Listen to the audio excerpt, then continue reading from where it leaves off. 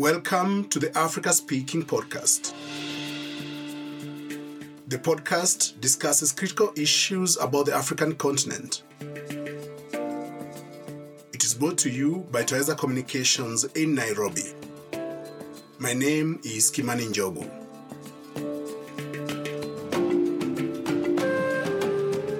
Today, I'll be talking with Chief Justice Professor Willy Mutunga, and we will be focusing on the question of radical Pan Africanism.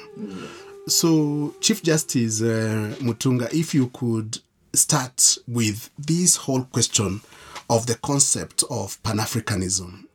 Where did it actually begin? Because it seems like it's a constructed idea. Where did it begin? I guess historically, we might trace it to maybe, Manchester 1945 or even beyond that. But if we start there, 45 in Manchester, it could have been a continuation of that idea, because I think we cannot ignore the anti-colonial struggles that are also happening all over the place against the British Empire. And so Manchester was radical, in terms of what? Decolonization.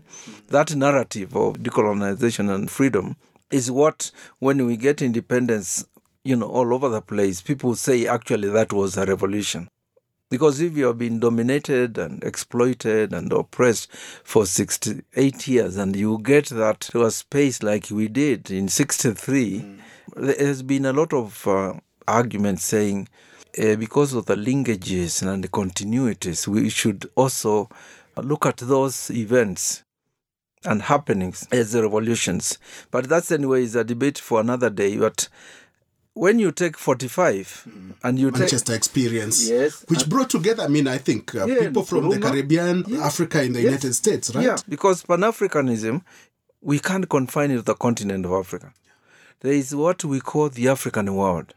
That became very clear when George Floyd was killed and Black Lives Matter exploded. Yes. And Celeza, did a great job of... Paul Celeza. Yes. Professor. He tracked the demonstrations, which showed clearly where the African world is. The continent of Africa itself on that issue of Floyd, was mute, except for Kenya, I think South Africa, and some Nigeria, other. Nigeria also. But we could have been more robust. So I was just basically connecting this radical idea to all those struggles, not just in the continent, but whether they happen, in the diaspora, where people are fighting against slavery, and all manner of things. So after Manchester, obviously, you have to come to Badung in 1955, because also idea of people saying, we can't have a unipolar world. We've got to have multipolar world so that there is balance. And this is now the Asian and African countries, and later the non-aligned movement, takes place. So kind of a solidarity of community of nations that have, histories that are connected. Yes. Maybe histories of oppression, histories of domination and so on. And occupation. Yeah. We are right. And when it comes to 58, if we are now coming back to continent, Accra happens. Yes.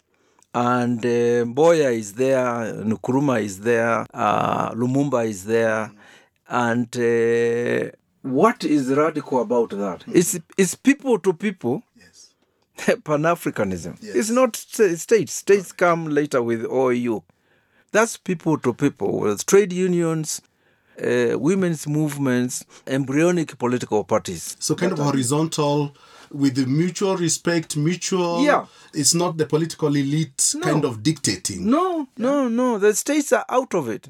And that's why when Shivji now talks about resurrecting radical Pan-Africanism, he is attacking the states. He says that states are the ones that destroyed people to people radical Pan-Africanism. So, before 1963, what we were seeing then was a kind of people-driven Yes. Pan-Africanism, Yes. which is a form of resistance Yes. against all sorts of dominations, whether Yes. it's slavery, whether Yes. it's colonialism, Yeah. and so on. Yes. Under domination of these emerging elites who have now occupied colonial states.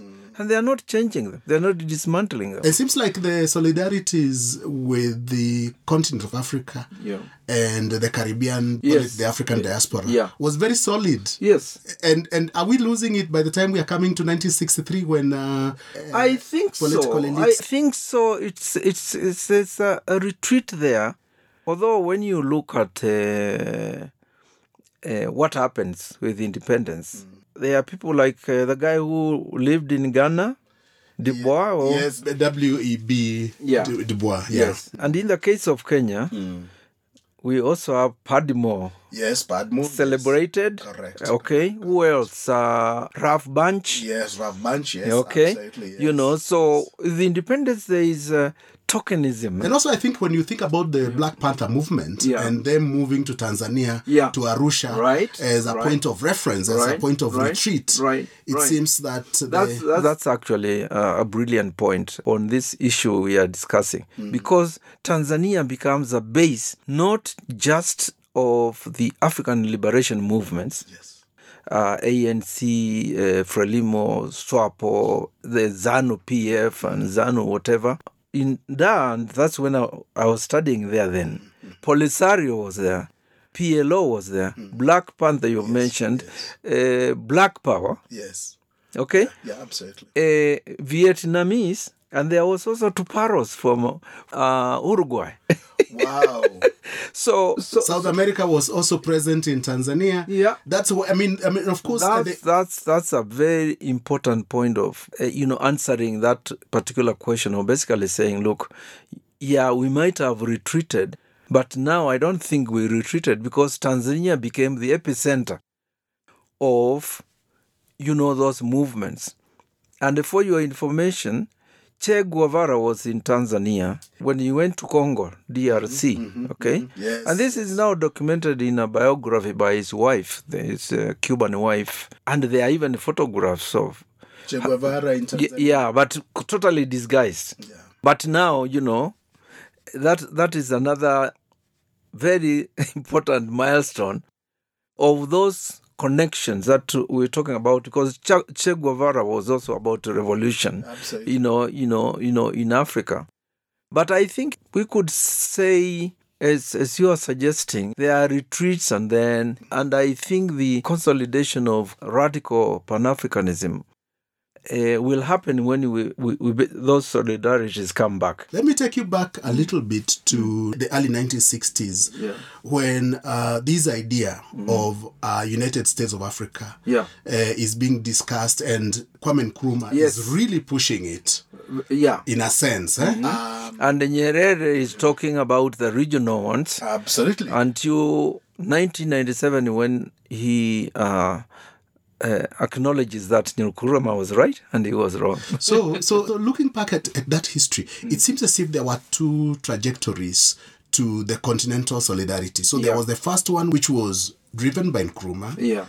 Let us have the United States of Africa right away at independence. And Nyerere arguing that really we are not ready to do this, but we can do the regional integration. And he seems to have won in that. I think even in the biographies that have come out, Nyerere's intellectual biography done by Yaya and Kamanza and Shivji, I believe that issue is taken, and the very bitter exchanges that happen in Addis between Nkrumah and Nyerere on that issue. But you see, we cannot judge Nyerere too harshly because... No. I think this is... Nyerere's position was understandable in the sense that we have the first union, Zanzibar and Tanzania. And then there's the embryonic East African community.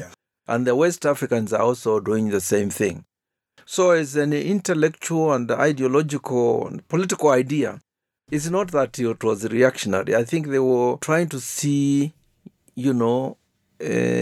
what within those two versions, which one was going to work. And the history now records that Nkrumah is the one that should have been followed because now we can see and it seems it seems that the way Nyerere may have imagined this is so the idea is a construct. We are building an identity. Yes. And the way you build identity is that you build identity from the very local level and then expand outwards. So you start from the family identity to the ethnic identity, national identity, regional identity, and then Pan-African identity. But Nkrumah is saying, no, look, we can actually go direct. It was a great debate. And 97 Nyerere said Nkrumah was right upon reflection. I agree with you. It didn't mean that he was wrong. His thinking also has some socialist ingredients that you build from the grassroots.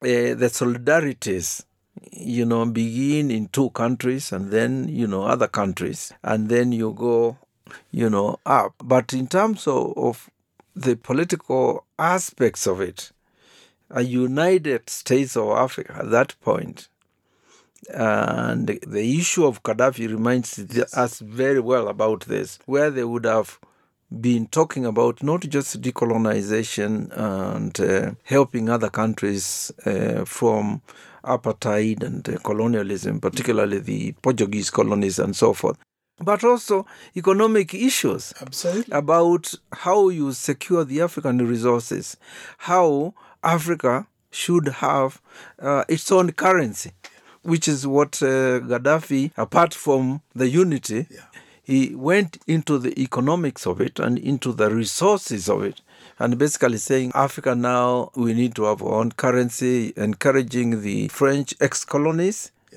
to accept his money so that they pay off the French and they are free.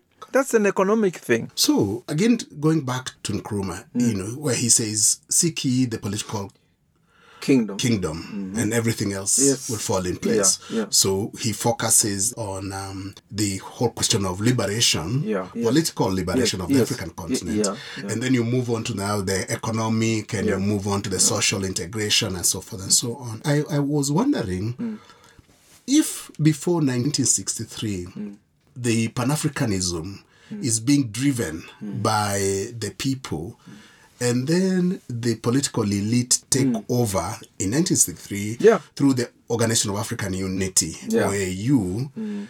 How come that the voices of trade unions and the voices of ordinary, Africans, just in the continent as well as the diaspora, suddenly start becoming muted? They start becoming silenced in this idea. It's a great question, which has also bothered me, and my own interpretation of it or hypothesis is that, again, going back to what I was saying, that independence was seen as a revolution by many of us, people who struggled. Even that's how Mau Land and Freedom Army was betrayed. Yes. Okay, the people basically see this other victory and they basically say, okay, the British are leaving and so forth, so let's consolidate on this. And where there were forces in the Kenya Land and Freedom Army that were saying no, and they were going back to the forest. We've got to track that resistance. There was resistance, quite clearly identified the correct political line. But the euphoria and what is happening and so forth, state becoming now the post-colonial state, because nothing gets dismantled. It's a continuity of the colonial state. The same infrastructure, the same mentality. Yeah, and the growing up in the 50s and 60s, I can tell you, we all felt this progress. We're going to school and we were being told, you are going to be the black rulers. The white ones are going, there's apartheid is being dismantled, the colonial apartheid system in Kenya and other places. And so this visible progress, driven by now the embryonic compradors, the political elite all over Africa, okay, disrupts these particular considerations until very quickly, like in the case of Kenya, after how many years? Not many. We start realizing that there was no independence. We start realizing that the people have been lied to. Our unions start being smashed. KPU is banned. Detentions. Early 1960s, barely like 3 years after independence. Yeah, there is that split between the nationalists, Kagia, Pio Gama Pinto, who was murdered in 1965, Jaramogi, and then then Akumu. Yes, and their Wananchi Declaration, you read it, it is very, very, very progressive. Even when it talks about Pan-Africanism, it's talking about solidarities between unions, women's movements, youth movements, and anti-imperialist political parties, which is against people to people. But our historians never track resistances to these dominant ideas, because somebody should have tracked that to basically show, yes, there was euphoria, but it didn't last 6 years, and people started even talking about a new constitution. The independence constitution was colonial and whatever. So, and I think Shivji, when he talks of the resurrection, I think is tracking that. And I think that book, I read it a while back. I should read it again in view of your brilliant question to see whether he tracks, this retreat by people to people solidarities. And of course, in our case, unions were also banned. Yes, absolutely. Women's movement, Kanu made sure that they became appendages. The co-optation of the trade unions by the state. And of course, I think that what was also happening at that time, which again destroys the Pan-African solidarities. Because if you look at the pre-60s, there are solidarities not just within the continent, but also across the continent. But the cooptation, the Caribbean world, absolutely. But now with the cooptation, they become more nationalistic in terms of their view. And they seize the connections. And they are caught up with the national, struggles. And then the states now in 1963 basically tell us that Pan-Africanism is going to be driven by states. And at that point, the states we are talking about in 1963, from the embryonic political classes and so forth, are sellouts. Absolutely, because they have been midwifed, as it were, by the departing colonial regimes. Yes, and they have occupied the colonial state structure, and they are very comfortable with it. You look at the Kenya thing, the handshake, the first handshake in 1964, political handshake, that smashes the African People's Party of Ngei, KADU, and then they come together. Okay? And then the assassinations begin. Assassinations begin. Then Ngugi, I think, argues that merger, that handshake in 1964 was terrible because it strengthened the hands of the compradors in Kanu. And that's why the split happens in Limuru when Kagia and Jaramogi and Dennis Akumu and others basically say on issues of land, on issues of invisible government that Odinga talks about in 1967, in 1964. 1967 is when he publishes his book.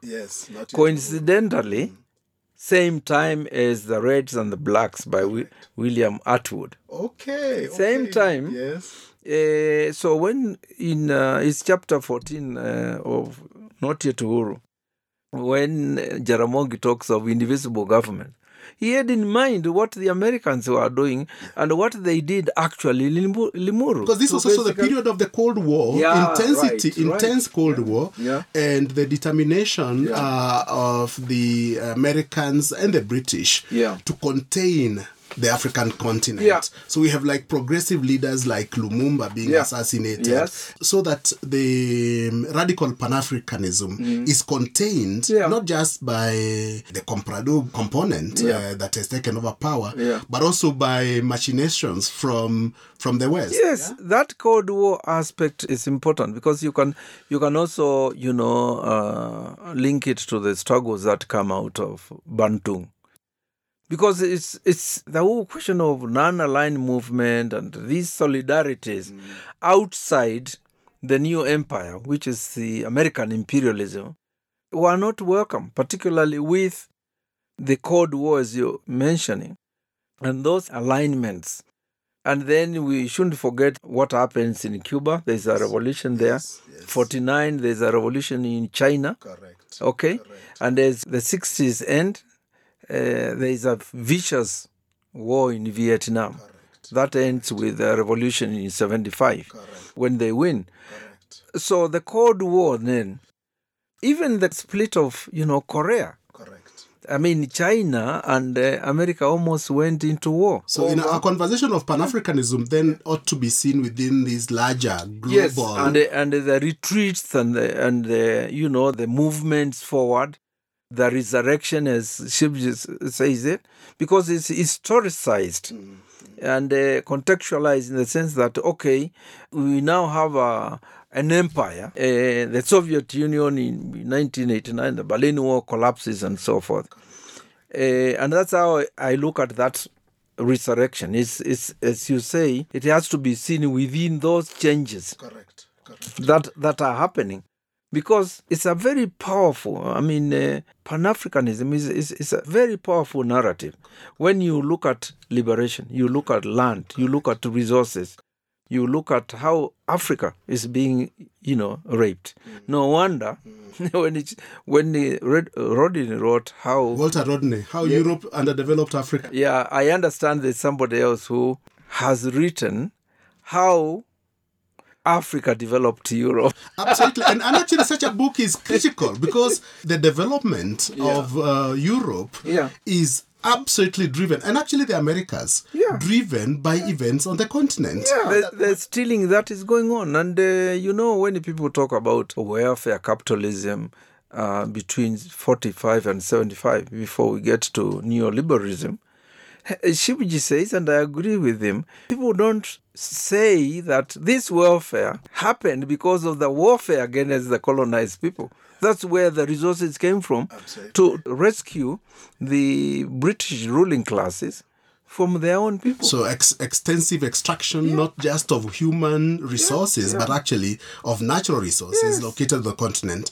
Of course, so what's amazing is the extraction of the resources and then creating Africa as the market for those same resources that were extracted from the continent in the first place. And that background shows how people who vilify Gaddafi show great ignorance. So let us talk about Gaddafi. I visited Libya, Sirte, to attend a conference which was taking place there. And I was absolutely shocked to learn so much about the ways in which Gaddafi had made it possible for housing, for healthcare, and for dignified lives, as it were. And then, of course, now there is all these things that happen. What, in your assessment, is Gaddafi's role, or what should we be looking at in terms of his contribution to Pan-Africanism or radical Pan-Africanism? I think we should glorify it. Horace Kamba has done that. Yes. His book on the bombing of Tripoli by NATO, which shows very clearly why Gaddafi and why Libya was just bombed. The connection between Hillary, there's a lot of stuff from Hillary Clinton, Sarkozy, Yes, the French president. Yes, the Americans wanting to prop the French also, the issue of the currency, the way it was conceived. And of course, the unity of Africa, whether a lot of people say, he wanted to be president. So why can't he be president? What is the problem? And there's so much propaganda against him. He wanted, he was thinking more of kind of a federation Yeah. of the various states, Yes. but with a powerful... Yes. I mean, the Yeah, Africa continent has like 1 billion people, you know. Yeah, and I think he combined Nkrumah's vision very well. Basically saying it's a political kingdom. So we have United States of Africa, and we safeguard then our resources, and then within the world, we becoming a multipolar world. We contribute to that, so that we're not just ruled by one empire. That, is the case. And you see that idea is coming up again. You see it, the struggles in Russia, the struggles in China. And if you look at that aspect about currency, there is a book I read on currencies. I can't remember the author, but it's called Exorbitant Privilege. Mm-hmm. Exorbitant Privilege. Yes. And it talks about the dollar. Mm-hmm. The fact that the American empire is propped up by military and the currency. You'd call it the tyranny of the dollar. Yes. It's almost like really the tyranny of the American dollar in the world. And people forget that, while we salute the greatness of the Chinese in the creation of a multipolar world, but they haven't dared say their yuan is equal to the dollar. No, not yet. And Gaddafi did it before them. Yeah. And the people are not seeing the connection, because the moment, and I think during the war in Ukraine, that aspect came up also. Oh yeah, it's coming up. I mean, with the ruble, and you could see how it upset the Americans. Oh yes. On issues of what, because of its ability to destabilize economies. Yes, and it's the moment we don't allow the American empire to print dollars, and if they print them, it becomes as useless as our currency. That's where Gaddafi's greatness sits. And I think radical Pan-Africanism, without looking at those issues and completely confronting this propaganda, about his madness, okay? And if we go back to history, even Kenyatta was called a communist. Oh, yes. So the branding, it minimizes the complexity of the individual and their contribution. And that's why I was telling Horace, Horace, talk to Kimani Wajogu. This book you have written, it's not available in Kiswahili. It can be translated, and it can be completely popularized.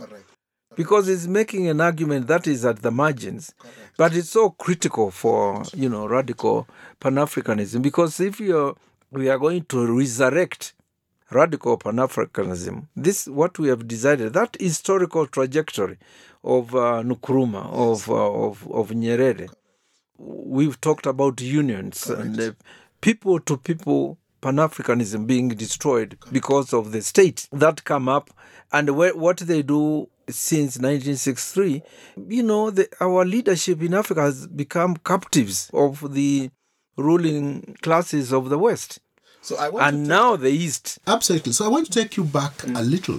Radical Pan-Africanism is not going anywhere. It's gaining momentum. I think that there is more consciousness, especially within the context of COVID-19. Yes. Black Lives Matter. Yes. Roads might fall. Yes. All these interesting things. Yes. Fees must fall. Yes, that one. Yes. So it seems like radical Pan-Africanism is not going anywhere. Yeah, because our historians don't track resistance. That is something that annoys me a lot. Because, I think the truth is, where there is domination, exploitation, and oppression and so forth, there is resistance, however minimal. Absolutely. There are voices that are saying, this is not right. And historically, you can even trace it within religions. Absolutely. When Jesus and Muhammad started, there were voices in the wilderness. Absolutely. But historians tend to be episodic. And they kind of do not look at the continuities. But it's very interesting because and the linkages, because that's what Rodney's history is about. He says you cannot start writing about, and I guess Maina Kenyati tries that in his own way. that without Harry Thuku and KCA, okay, without Mekitilili, Wamenza, without the Mau Mau, without the independence movement, and even without KPU, those connections, as you come to the so-called second liberation, nobody is connecting all those dots. And those continuities are very, very, very important, particularly for the youth, to basically see the ebbs and flows, of struggles. This concludes our first episode in the two-part series of this podcast with Chief Justice Professor Willy Mutunga, President of the Supreme Court of Kenya. Thank you for listening to the Africa Speaking Podcast. Join us in our next episode, brought to you by Twaweza Communications. My name is Kimani Njogu. For any comments and views, you can reach us through our website, www.africaspeaking.org. You can also reach us on Facebook, Twaweza Communications, or on our Twitter handle @TwawezaComs. You can also write to us on email info@africaspeaking.org.